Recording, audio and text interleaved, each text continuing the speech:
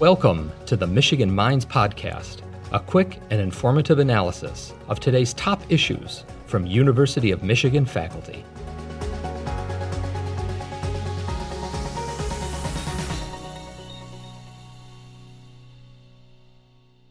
Angela Calabrese-Barton, Professor of Science Education and the Learning Sciences.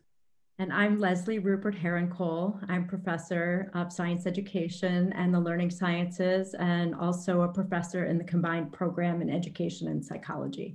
My research focuses generally on issues of equity and justice in STEM education, both in classrooms and in community centers.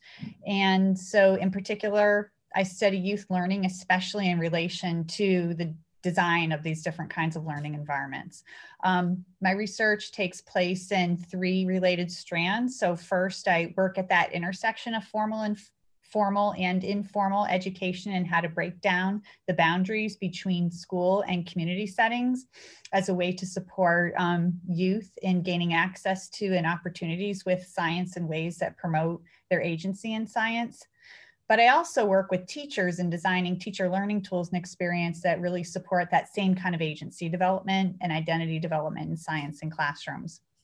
And then the third piece I wanted to say, and it's very much related to today's work, is that I also study participatory methodologies that really embrace what we call this research plus practice work that is really central to thinking about how research can inform on-the-ground actions, but especially in ways that center and critically engages the goals of equity and justice. So in my own participatory work, it's not just including teachers, although I think that's incredibly important, but it's also including youth and community members as researchers.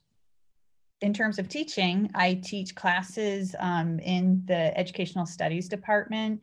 Largely, I teach cultural studies in education. I teach science education courses. I also teach science methods courses for beginning teachers, and I teach research methods.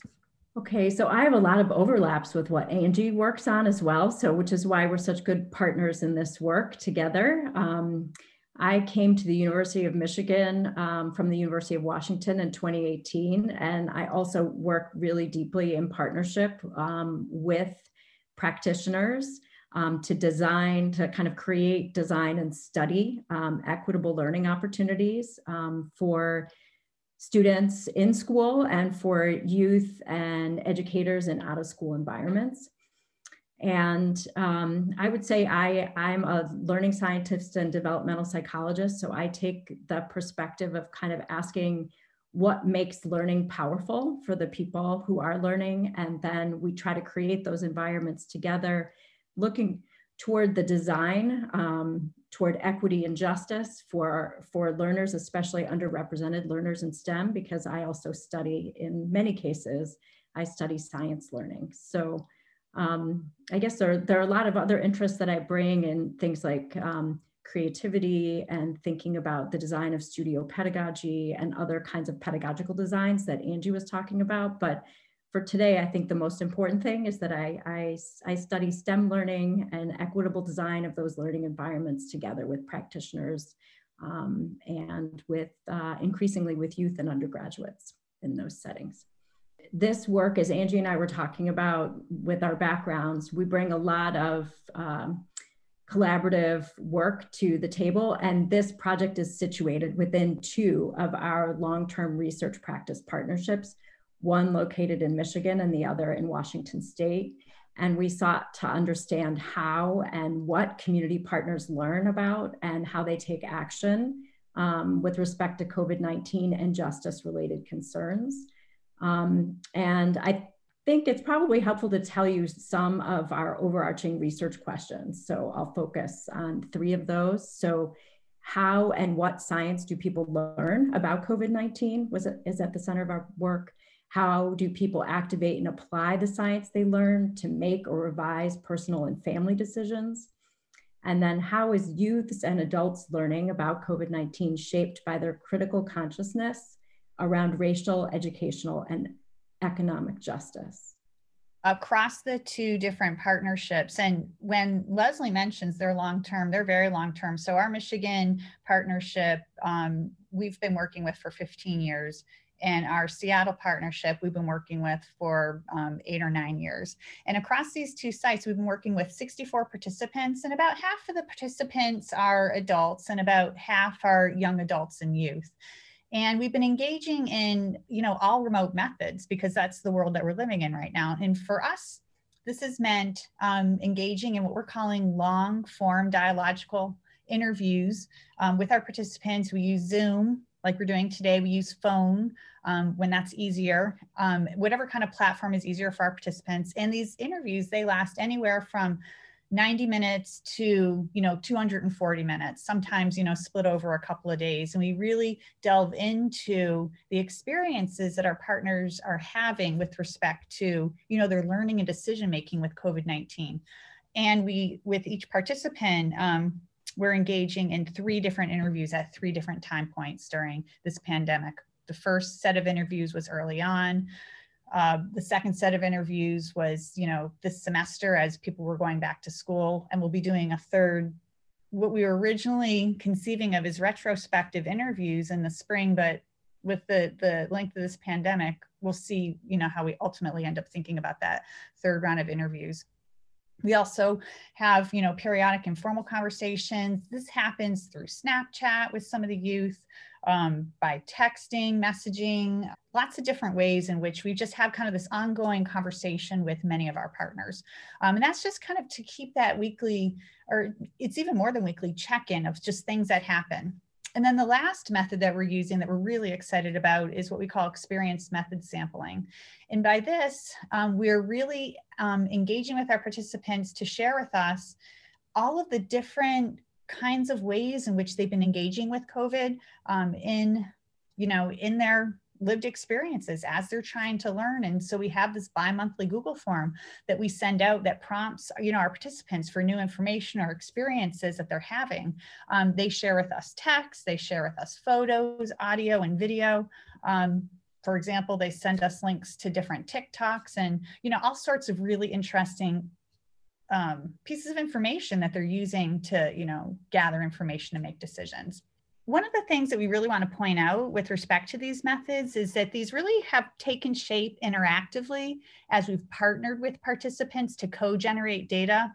Over time, this multimodal approach is really purposeful because we know that people have different ways of experiencing this pandemic and they have different ways of wanting to communicate it. It's not just, learning is not just a cognitive process.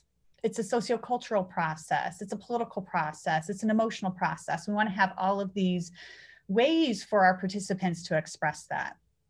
And the last thing I want to say in relation to the importance of having worked in these long-term partnerships, for us, we've built over years relationships of trust and of shared vulnerability in our research practice partnerships.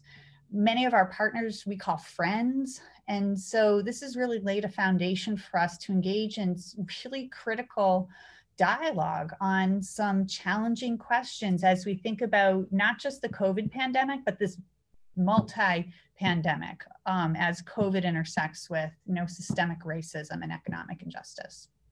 And one of the things, of course, is, you might imagine there's different platforms that different people prefer. And so many of the young people in our study, they're the ones we're engaging, with Snapchat and TikTok. For many of the parents in our studies, there's, Twitter, Facebook. Of course, everybody's, searching the internet, but it's just been so interesting to hear the ways in which, young people talk about how the kinds of information they get through the internet has been shaped by the algorithms that have formed through how they engage TikTok. And so just think about the brilliance that's in that kind of a statement coming from a 12-year-old and how they understand the social and political ways in which knowledge is mediated. That's, part of what we're trying to understand. One of the things that's so interesting about it is that also it seems very generational. Like Angie's talking about the 12-year-olds and the teens, right? And using TikTok and things like that. And the parents using more Facebook and maybe Twitter. And then we've got some folks who really prefer to stay away from social media and are accessing things only for, entertainment. And so they talk about intentionally curating their feeds to stay away from things, especially as we moved into the second interviews, right, Angie, that it became less about getting information and more about thinking about how to keep life moving toward some kind of equilibrium and joy, right, in the midst of this, because you can be overwhelmed with that information as well. So even the young kids were talking about, the 12-year-olds were talking about how they were curating for that experience.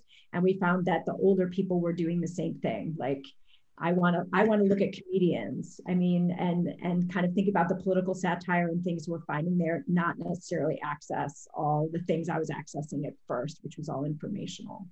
I think that one of the things, when the pandemic first began, Angie and I started talking immediately with our colleague as well, Betsy Davis. We all teach in science education within the School of Ed. And so we were really beginning to think about how can we use our expertise to try to make a difference in support of community health, well-being, and justice during this pandemic and during the COVID-19 pandemic. And we know something about learning, and we know something about learning in science. And so how can we use what we know and gather information and begin to kind of elevate the voices of our longstanding community partners within this mix, knowing that sometimes it can be difficult for community voices to be heard. And that was something that was very much in the forefront of our minds. That's right. And I'll just add on to that second point that Leslie was bringing up. We're really trying to create knowledge and to get out knowledge around how and why it is so critical to center and amplify the voices and the experiences of our community partners. Our community partners, we work with communities that are largely low-income communities of color. And these are the people who have shouldered the brunt of this multi-pandemic due largely to, a history of systemic racism and economic injustices in this country. And having their voices at the front and center of what it means to live and learn about, make decisions in, to care for a family, to help children survive and to thrive during this needs to be heard, and this needs to be viewed as powerful expert insight into this pandemic. I think one of the things that's also important, Angie, is I realize we haven't really described the community context that we're working in as you were just talking. So I think it is important to say that the community context that we're working in are both similar and different from one another. So the Seattle context is a long-term partnership with a multi-service community-based organization and the university, where undergraduates serve as near-peer mentors to youth within those settings. So it's this really complex partnership, university community-based organization partnership. And it serves low-income immigrant and refugee populations primarily. And so I think that is also a really important point, that the sample from the West Coast is therefore incredibly, incredibly diverse and connects with a lot of continents and countries around the world. So we have found that to be a really interesting part of what we're learning, is that we're learning a lot about how people have also relationships cross-nationally and are navigating issues across culture and language as well, as kind of just thinking about the systemic injustices and the ways in which those things manifest here in the United States. So I think that's really, that's a real strength of our study, that the populations are complementary to one another and really centering community voices.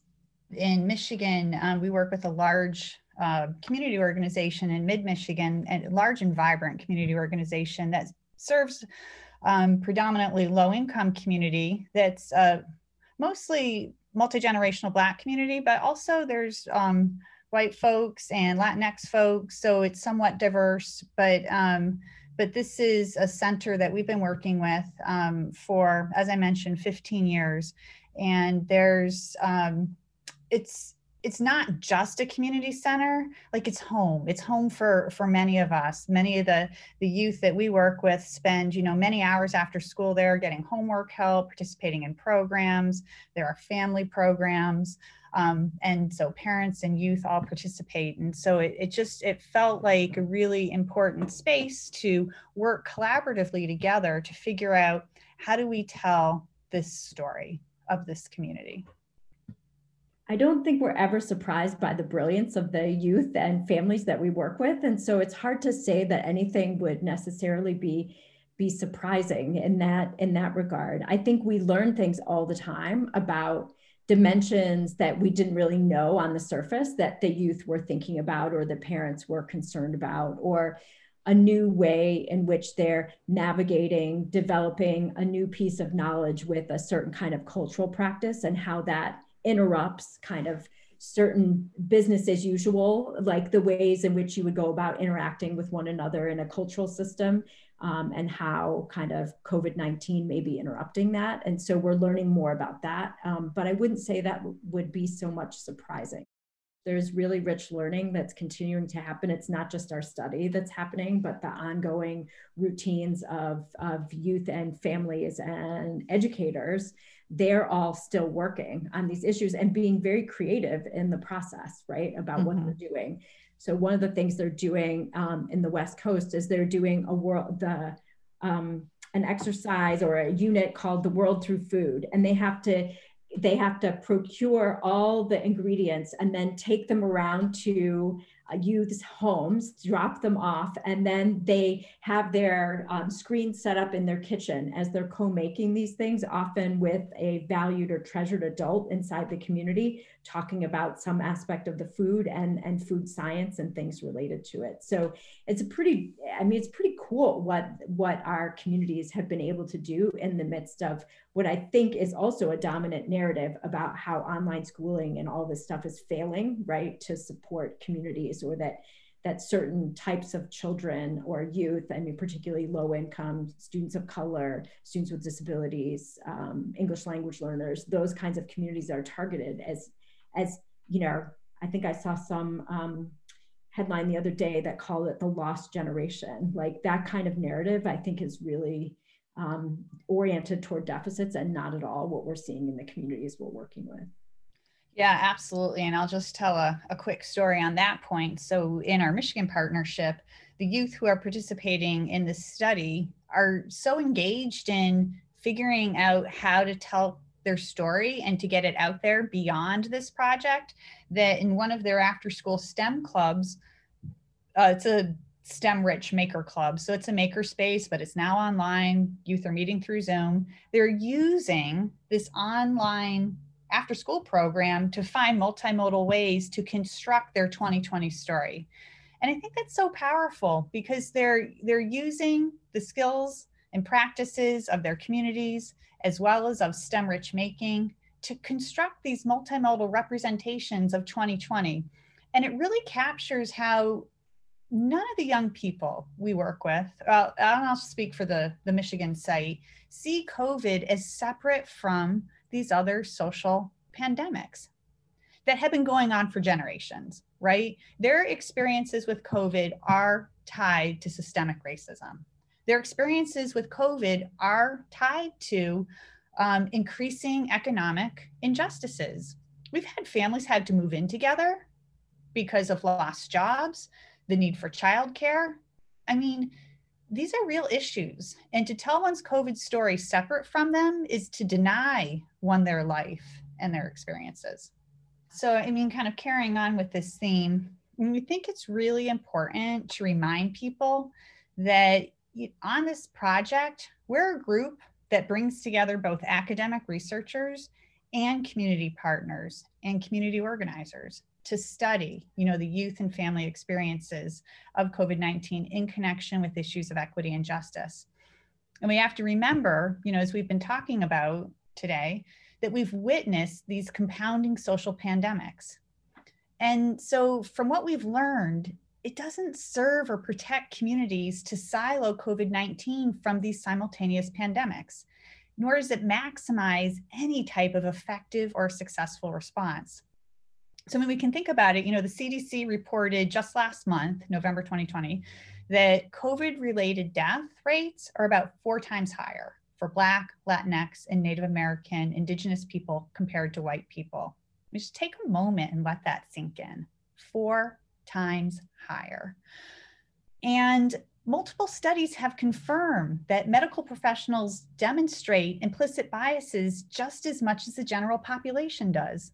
And so we feel that it's an imperative that we have to listen to, we have to acknowledge, we have to respect the multiple forms of expertise and lived experiences such that our community partners bring, not only is valid, but is crucial in this knowledge building for our shared survival.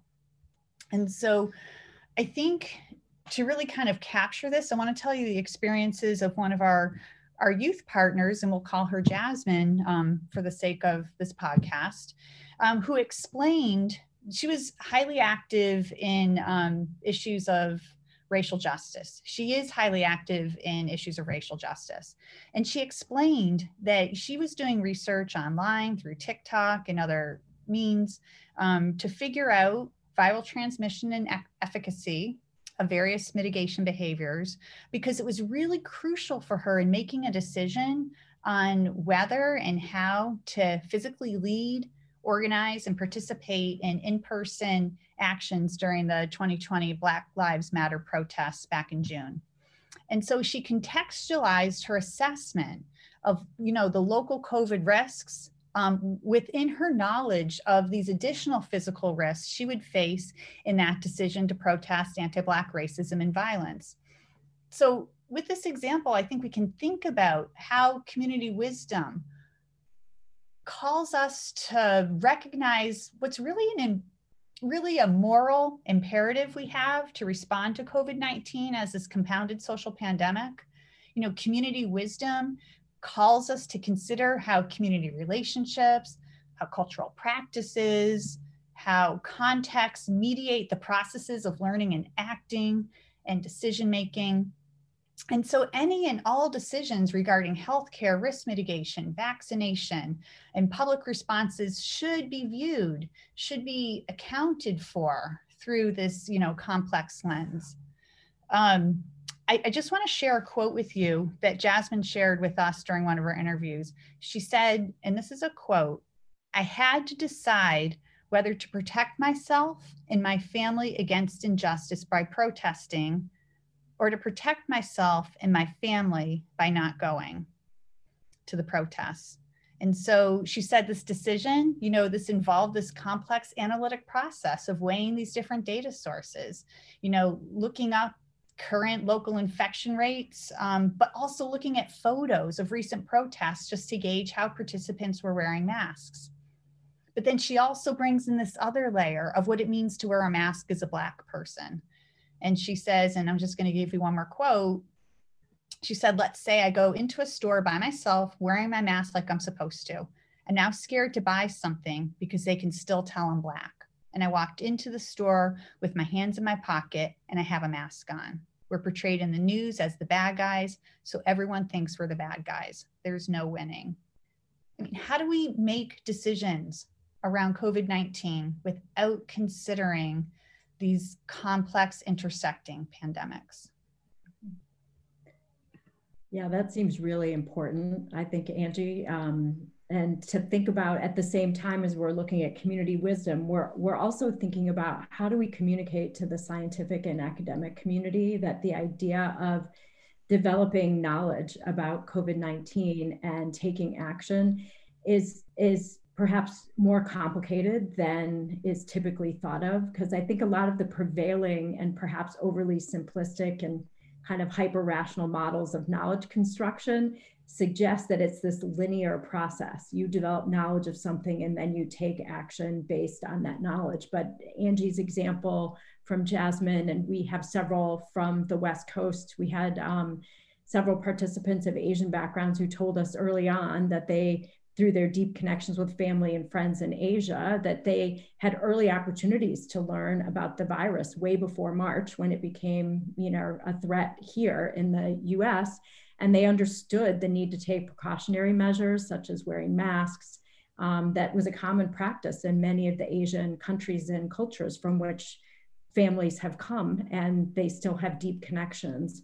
And yet early in the pandemic, mask wearing was not routine practice in the US, and especially before March. So our participants worried about this, knowing it's possible that wearing a mask might unintentionally communicate quote unquote, I am sick, rather than at that point, I am being a responsible community member. And these same participants also reported experiencing various forms of racism, both verbal and physical kinds of threatening behavior, being concerned about riding public transportation, walking down the street with a mask on, especially if you're an Asian person, not unlike what Jasmine was also reporting, right, in terms of those choices. And that they feared that they could be further targeted as a result of choosing to wear those masks. So although they understood that mask wearing would maybe have helped for them early on, they made maybe sometimes the choice not to do that. So in this example, it points to that kind of complexity of acting on new knowledge inside of cultural systems, right? Not apart from them, not in that linear way, but in this very dynamic, complex way where systemic forms of oppression exist and typical routines and practices have been challenged by that. And so I think more than anything, if we can say that this process of knowledge development and kind of action taking is way more complex than we think, and that this study can help us not only recognize the wisdom of communities, but also maybe change some models that we have about how we're thinking about developing knowledge of critical socio-scientific issues like COVID-19 and the multi-pandemics that have intersected in 2020. You know, the last thing that I want to add kind of, summarizes what is one of the big themes here today. And that is that, we want to call on policymakers, decision makers to make room, at the decision-making table for people who live and work in our most vulnerable communities. They should have a seat at the decision-making table too. And their participation shouldn't be treated as just mere tokenism, but really an effort to really substantially engage with and learn from the wisdom of the communities they represent.